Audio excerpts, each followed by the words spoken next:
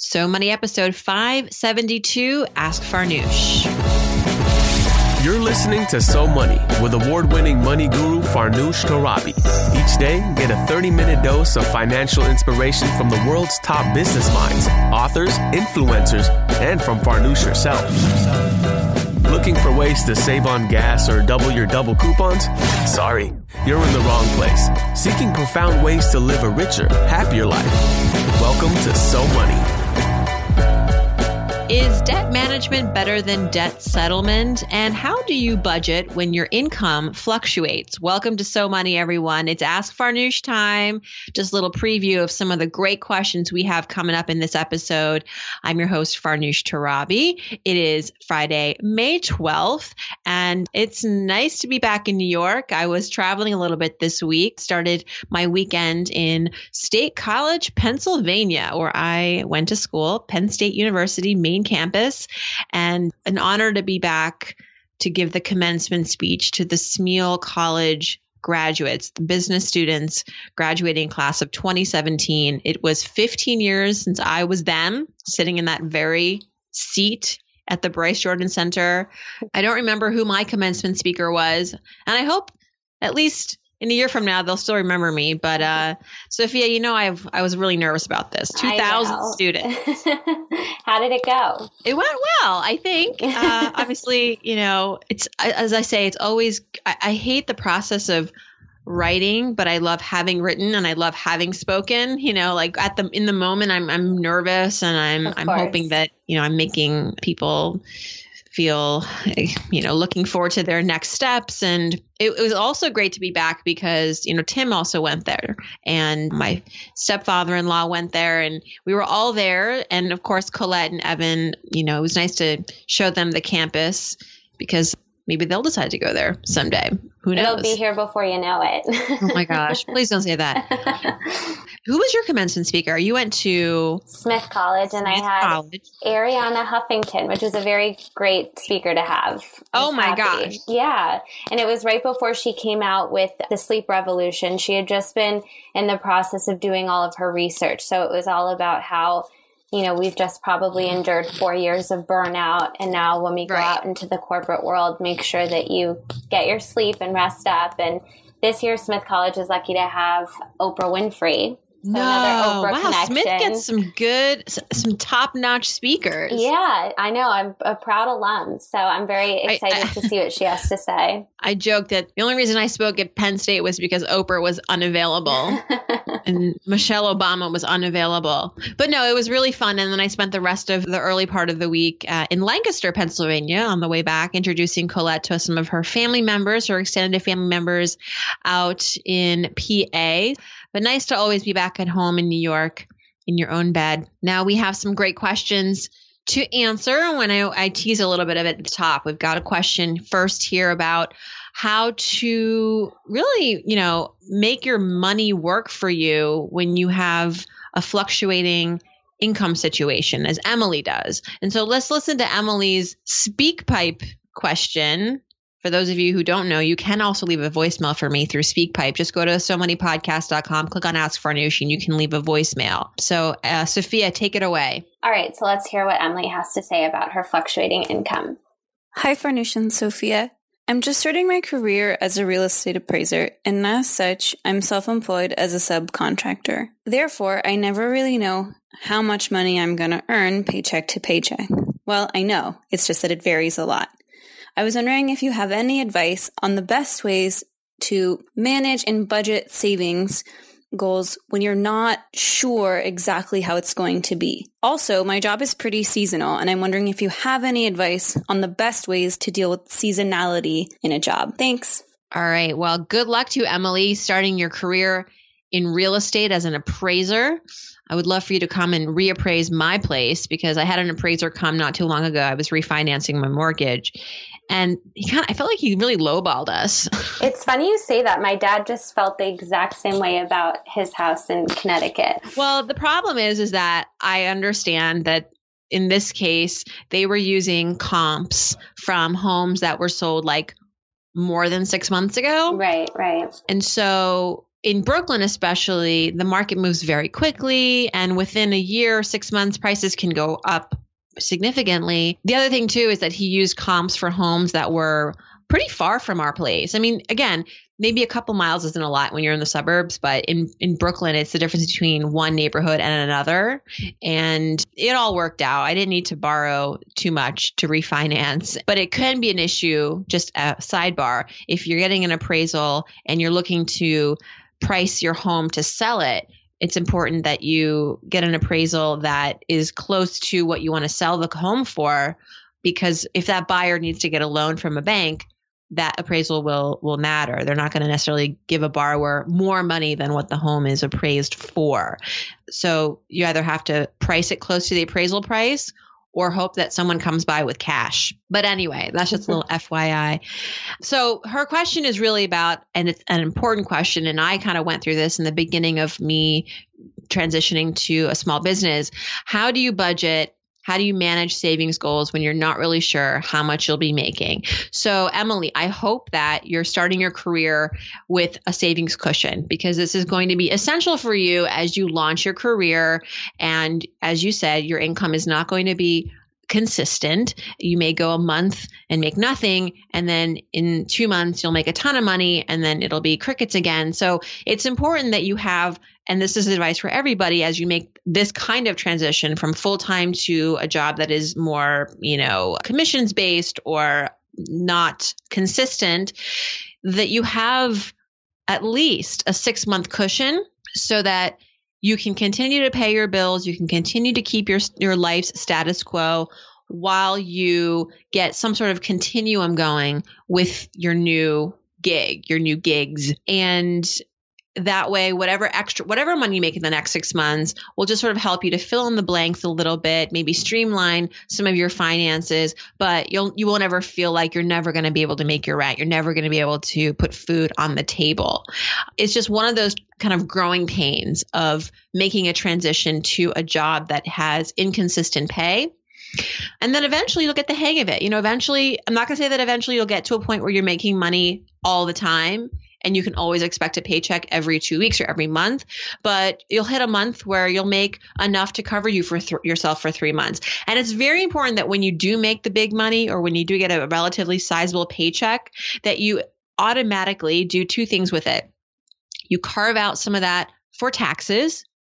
You make kind of a tax account for yourself, because now you're going to have to probably pay your taxes on a quarterly basis. And secondly, you want to save it. You want to save at least 10% of it for yourself. Then the rest can go towards expenses. And this way you'll always have your bases covered, and you won't ever get a bill from Uncle Sam that you're not prepared to pay. You won't ever have an emergency that you won't be able to cover. And this is extremely critical for people who have your kind of income set up, where the money is coming in here, a little bit there, some months nothing. Really important that you be conservative for at least the first year or 2. This is not the time to be making big purchases. This is not the time to be going on big spending sprees. It's really about hoarding right now, hoarding your cash so that you can afford yourself the flexibility down the road. And she says some seasons, may be more lucrative than others. Anticipating that's important so that you really shore up the cash now so you can make do during those slower months and not have to be hustling or worried about making ends meet. So Emily, long story short, you just really need to save a lot of money right now so that you can prepare for some of these inconsistencies and fluctuations. And hopefully the fact that you're pursuing this new career, you're going to be happier.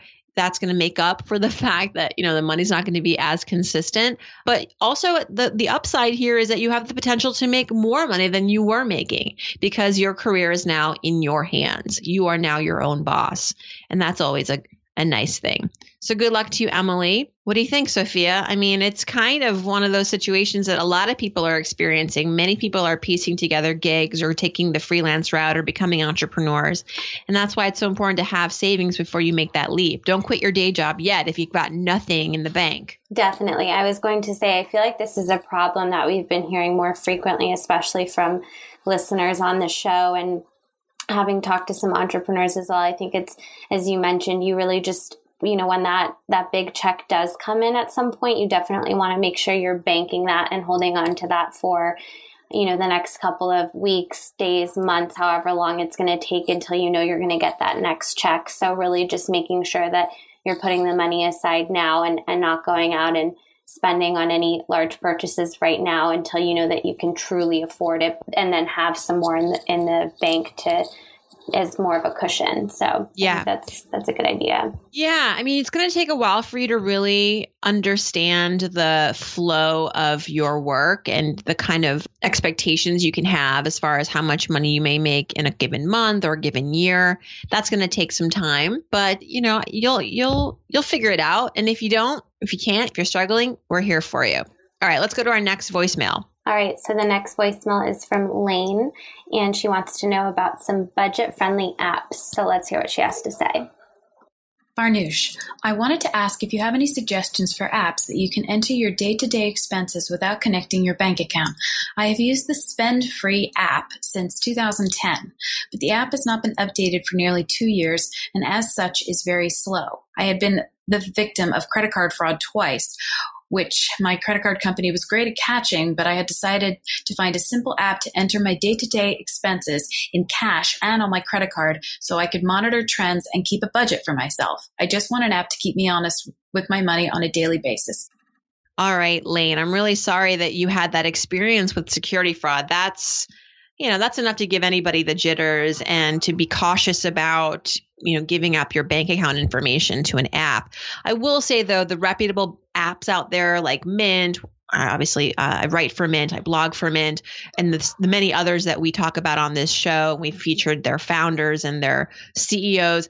These are safe apps. I mean, the thing is, if you're in fintech right now, your number one priority is making sure that your customers are protected, period.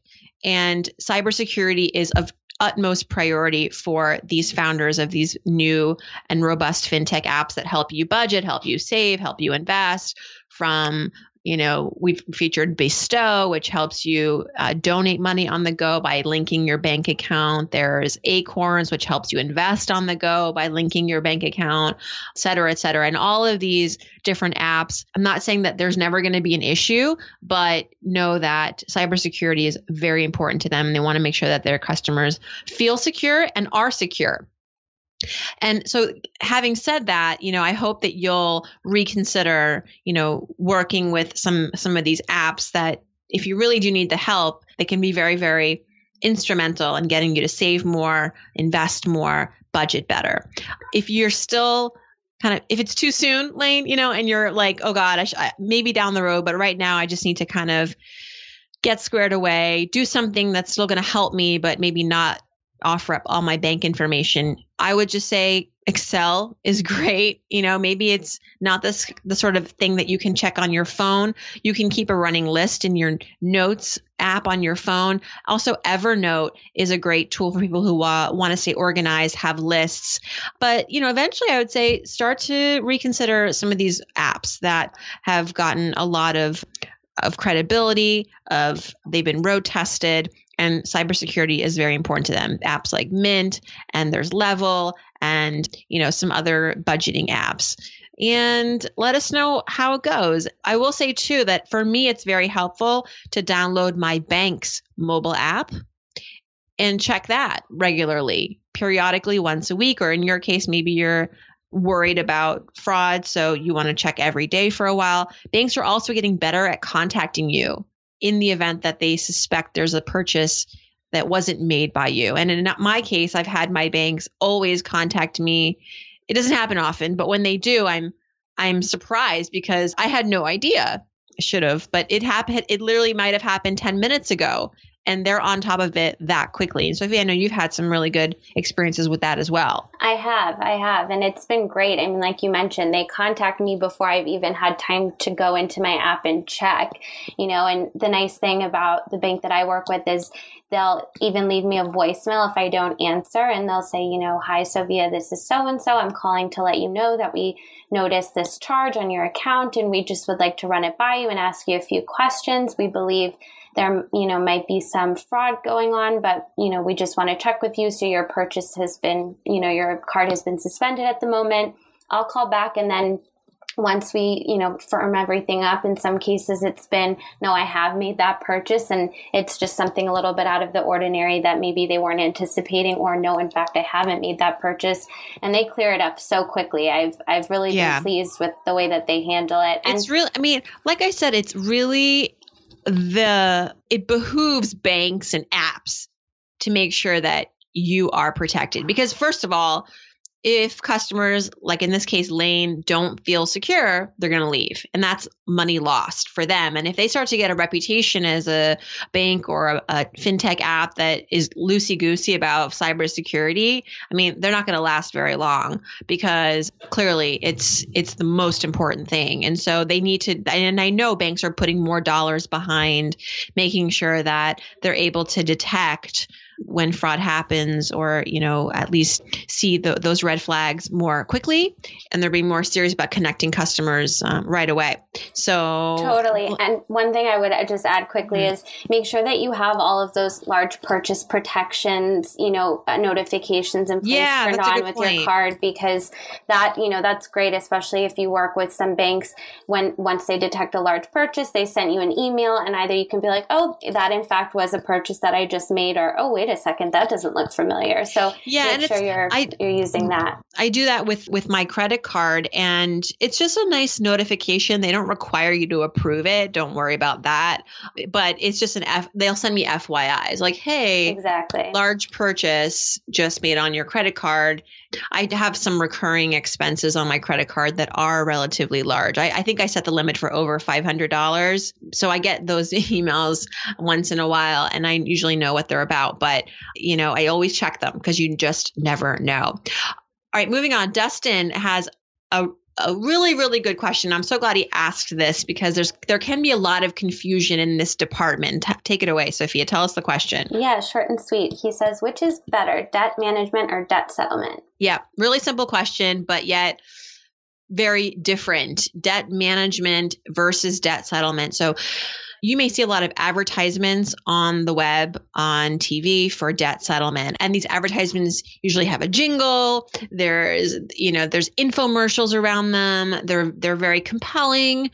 They'll say something like, we'll get you out of debt in 6 months, no fees, or, get out of $100,000 in debt without filing bankruptcy. We'll take care of it. And debt management, on the other hand, is not so sexy. It's not so quick.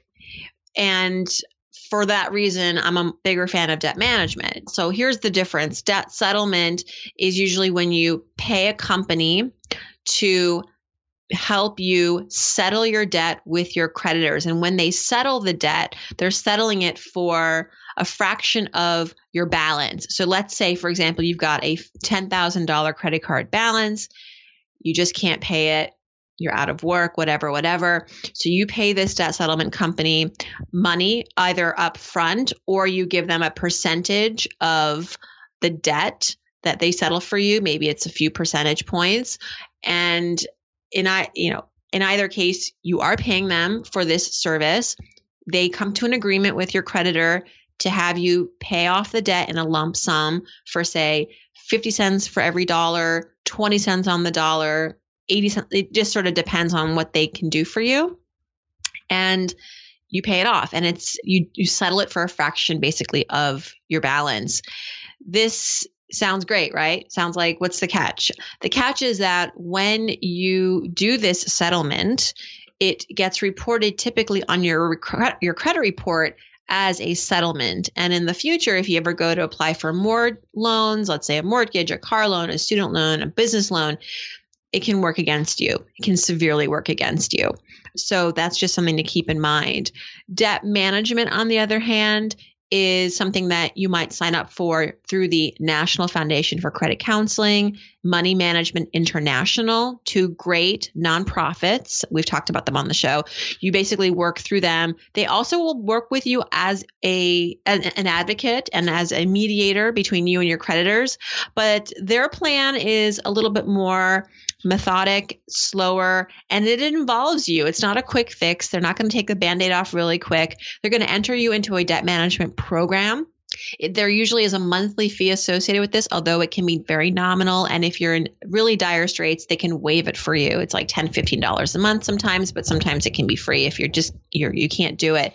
They will also contact your creditors for you, but rather than settle the debt for pennies on the dollar, they will work with the credit card company to, let's say, eliminate your fees or reduce your interest rate or get you to a 0% rate for 12 months so that you can catch up on payments and put more towards principal.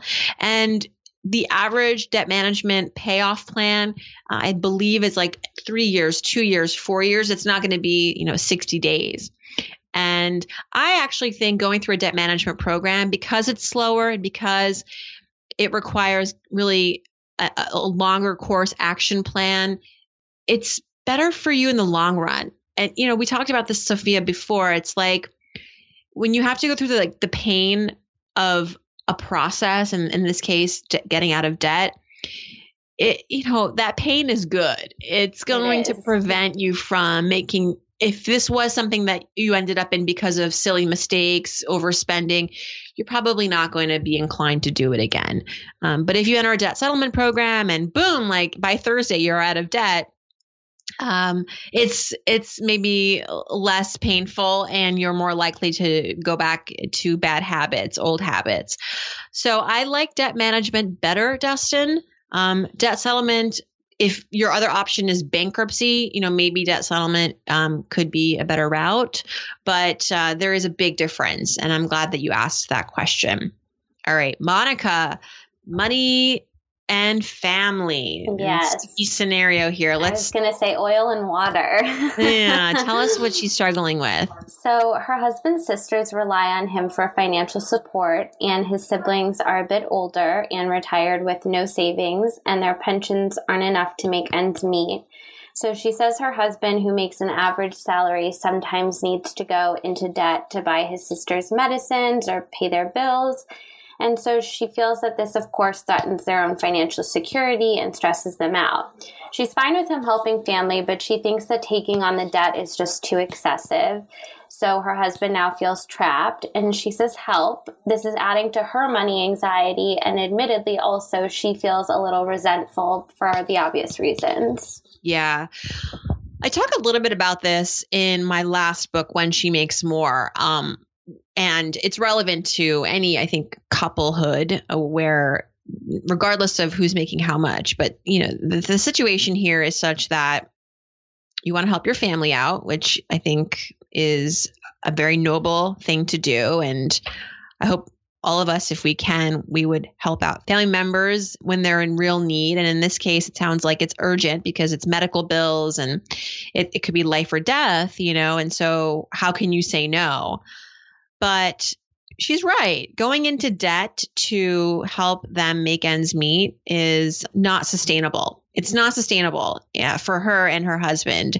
And so this is very emotional. Obviously, I think, Monica, what you need to do is have you and your husband sit down with his sisters. It's going to be not the funnest conversation, but you are all adults here. And this is a serious matter, and I think you all need to sort of agree to meet in the middle somewhere and talk it out and explain that you want to help to the best of your ability. And the best of your ability does not mean taking on credit card debt, and then you're screwed for however long because you're trying to catch up and you can't meet your goals, and then you become retired and then you need financial help, and then who's going to help you out? Who's going to bail you out, right? So his siblings need to have a conversation with you and your husband, the four of you. I don't know how many siblings there are, but all of the relatives need to get together and talk about how to make this work so that everybody wins, so that everybody feels good and comfortable, and it's not going to be to the detriment of anybody. I don't know if your husband has told his siblings that he's taken on credit card debt to help them pay their medical bills. Maybe he has and they don't care. And I don't think that would be the case. I mean, that seems strange to me, but I think you should all talk and research some other ways for them to get help. If they are on disability and they are not able to pay their bills and they make a very little income, they may be able to qualify for some federal programs, some state programs to help them at least get their medical bills addressed, their prescription drugs paid for.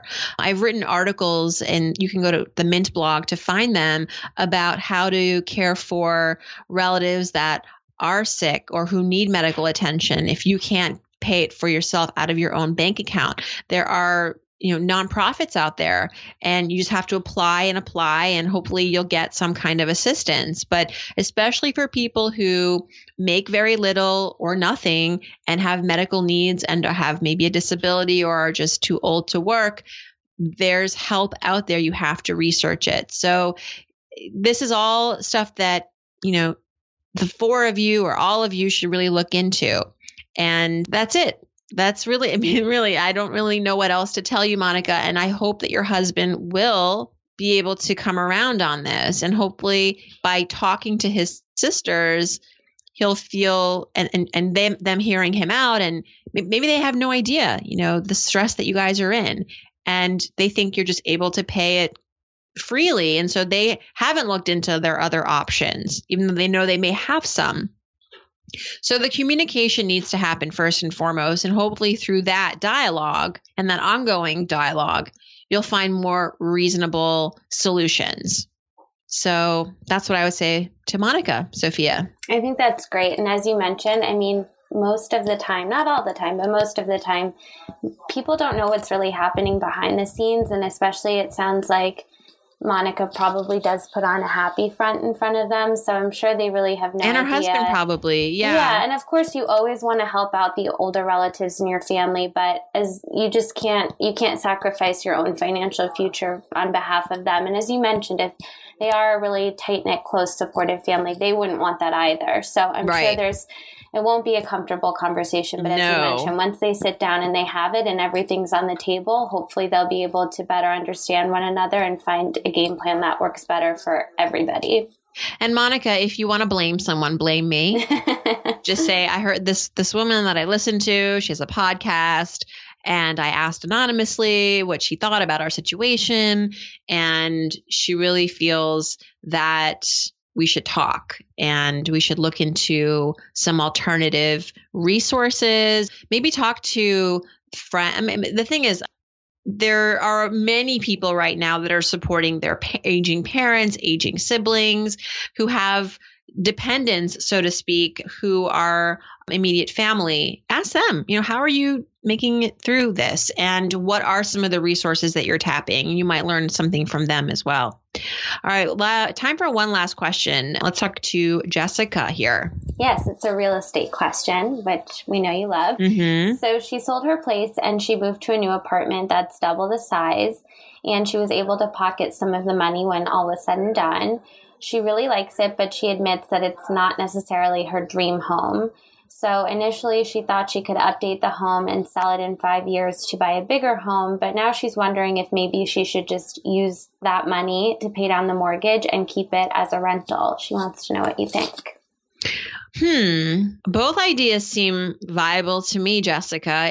Maybe it's just more of a matter of what your preference is. Becoming a landlord, that works for some people and it doesn't for others. If this is something that you can see yourself doing and you think that the rental market where you live, did she say where she lives?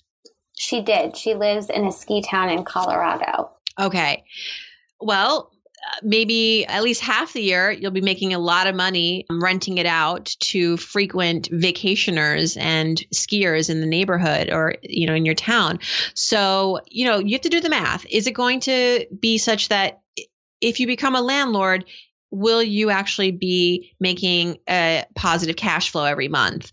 Is it enough to help pay down that mortgage quickly and, pocket some money perhaps along the way? That would seem like a great option. And then if you don't have to really renovate or do work to it because people who are staying there don't really care that you have like the finest furnishings because they're just there for the weekend or for a week, you know what? I think that could be a really great option, but you have to be committed to being a landlord, and you can of course hire a management company to maybe, help you with finding renters and dealing with like last minute, toilets breaking or whatever. And so you're not woken up in the middle of the night. And that's going to be an extra cost for you. So you have to really do the math and make sure that it makes sense. But if you think that with a little bit of TLC and renovation, you could really enjoy living in this home, and then you can sell it and down the road and profit to buy your dream home, and that's more important to you, then that's what you should do. So this is really, it is a math question. You got to make sure that making this a rental would actually make sense. And of course, if you do the renovation, you want to spend as little as possible so that you can have the biggest profit when you go to sell it down the road. But really, this is also a question about your preference, right? What do you want to do? What's your comfort level? And I think that'll help steer you down the right path. All right. Good question, Jessica. And I assume she's got all her other bases covered, right? She's got the emergency account, no credit card debt, hopefully. She did share with us that she does have some credit card debt, about $19,000, but she's planning on having that paid off by the end of this year. And she's also working on building that 6-month emergency fund. She didn't say how much exactly she has, but she's working on it. Well, okay, so work on the debt, work on the emergency fund before you start spending more money on the home. And I know she made a little bit of a profit when she sold the place. So maybe she could use that to first pay off the credit card debt before she goes and spends it on renovations. But I love a good renovation project. I've been there, and you'll hate it during the process probably, but you'll love having done it. Okay, thanks, Jessica. Thanks, Monica and Dustin, Lane and Emily. Lane and Emily, thanks for your SpeakPipe questions. I know it's a little maybe more nerve-wracking to leave a voicemail, but we love hearing from our listeners. We love actually hearing your voice. So I encourage you all to use that tool. Go to SoMoneyPodcast.com and click on Ask Farnoosh, and you can voice away. Thanks so much, everyone. Sophia, have a great weekend. You too. Monday, just FYI, stay tuned. Monday's going to be a really great episode. We've got Danielle Laporte back on So Money. She was one of my initial interviews back in 2015. She helped me launch the show. She's a very wise woman with a massive following, and she's got a new book out called White Hot Truth. Stay tuned for that on Monday morning. Have a great weekend, everyone, and I hope your weekend is so money.